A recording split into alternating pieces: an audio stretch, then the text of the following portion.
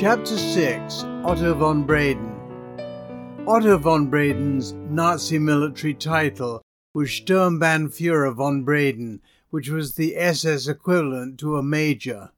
He initially organized the deportations of Jews from France, Greece, and Austria.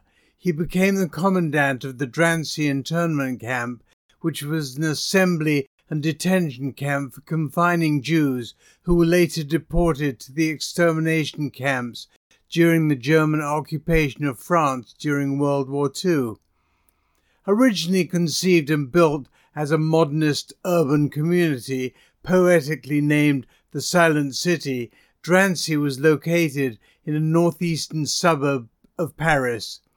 Between the 22nd of June 1942 and the 31st of July 1944, during its use as an internment camp, 67,000 French, Polish, and German Jews were deported from the camp in 64 rail transports, which included 6,000 children. Only 1,500 prisoners remained alive at the camp when the German troops in Drancy fled as Allied forces advanced and took control of the camp on the 17th of August 1944 before handing it over to the French Red Cross to care for the few survivors that were left. Drancy was under the control of the French police until 1943, when administration was taken over by the Nazi secret police, which placed Otto von Braden in charge of the camp. In August 1941, French police raided houses throughout Paris and arrested more than 4,000 Jews, mainly foreign Jews. French authorities interned those Jews in Drancy, marking its official opening. French police enclosed the barracks and courtyard with barbed wire fencing and provided guards for the camp. Drancy then fell under the command of the Gestapo Office of Jewish Affairs in France. 5 sub-camps of Drancy were located throughout Paris. Following a roundup in July 1942, more than 5,000 of the 13,000 Jewish victims of the mass arrest were sent directly to Drancy before their deportation to Auschwitz.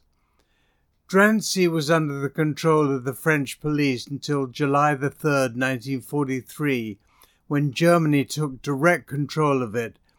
Major Otto von Braden became camp commandant as part of the major stepping up at all facilities needed for mass extermination. The French police conducted additional roundups of Jews throughout the war. In December 1941, 40 prisoners from Drancy were executed in retaliation for a French attack on German police officers. In November 1943, around 350 inmates of the Borgo concentration camps in Italy were deported by train to Drancy and soon after were sent to Auschwitz. The inmates from Borgo, Jewish refugees from a number of European countries, had been arrested after the Italian surrender in September 1943, having mostly come to Italy from France in search of safety from Nazi prosecution. I sat there silently as I absorbed the information I just read. The day after I'd visited Aunt Ruth and Uncle David, I'd received a reply from the Office of German Archives in Berlin after I'd written to them asking for information about Otto von Braden sometime earlier. The report continued. In May 1943, von Braden was promoted from a major in the SS to a colonel and was transferred from Drancy to Ravensbruck concentration camp, 90 kilometers north of Berlin, where he moved with his wife Astrid and their 2 young children, Hans and Maria. Otto von Braden succeeded Max Kogel as commandant of the women's labor camp at Ravensbruck. Ravensbruck was a death camp in every sense of the word. The Nazis relished in the abuse of their inmates, who were there for one purpose solely. The SS anatomist Johann Kramer described it best by saying, Dante's Inferno seems to be a comedy compared to this. They don't call Ravensbruck the camp of annihilation for nothing. There were children in Ravensbruck as well, pregnant women who were Romany gypsies or Jews who were incarcerated in the camp then gave birth, but initially there were very few children, except a few Czech children from Lidice in July 1942. Later, the children in the camp represented almost all nations of Europe occupied by Germany. Between April and October 1944, their number increased considerably, consisting of two groups. One group was composed of Romany children brought into the camp with their mothers or sisters after the Romany camp at Auschwitz was closed. The other group included mostly children who were brought with Polish mothers sent to Ravensbruck after the collapse of Warsaw in the uprising in 1944. Most of these children died of starvation. This was the death camp that my grandmother found herself sent to in 1944 after she was transferred from Drancy. The remarkable coincidence was that Colonel von Braden moved to Ravensbruck around the same time. The only difference in how they arrived was their mode of transportation.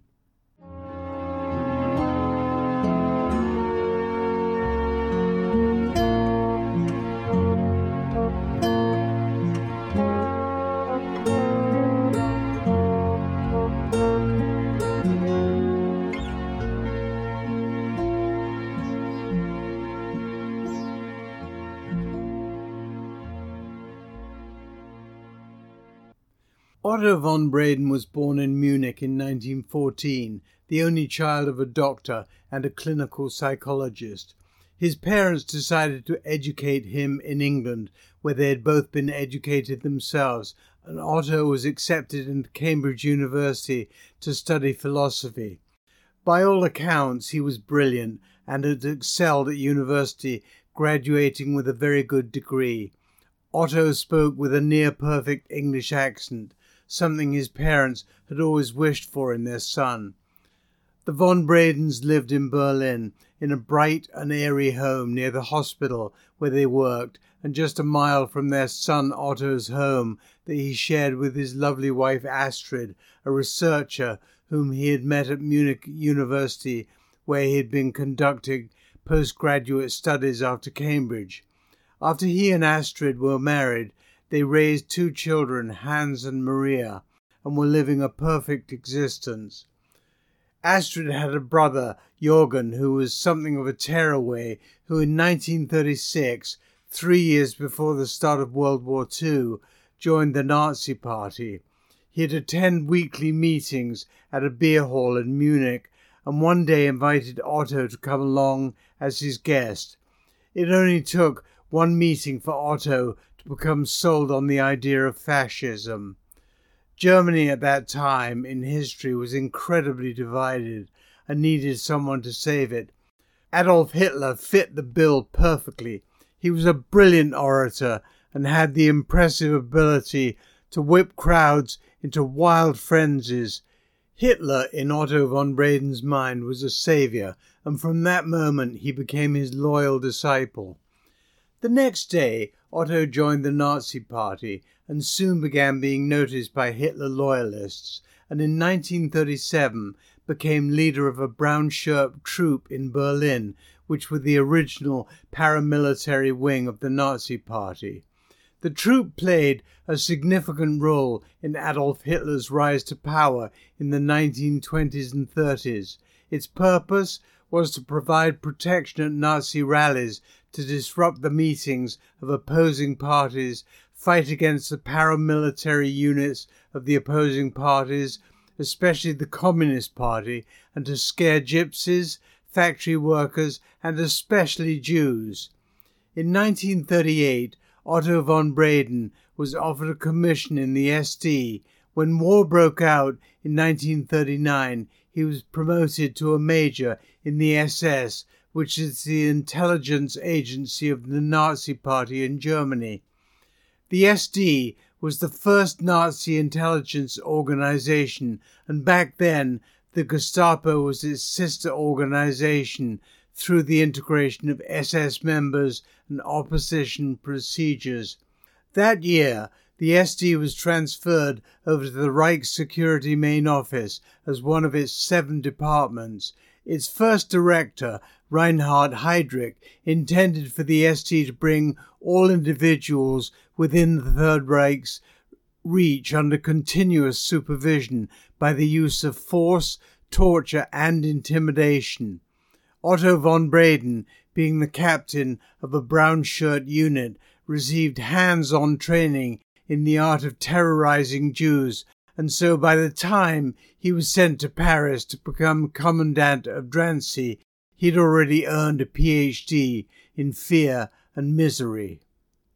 SS Major von Braden spent a year at Drancy, applying the skills he had learned as a captain of a brown shirt troop brigade to round up thousands of Jews to deport them to death camps that Hitler had built during the first few years of World War II. From 1933 to 1945, Nazi Germany operated more than 1,000 concentration camps.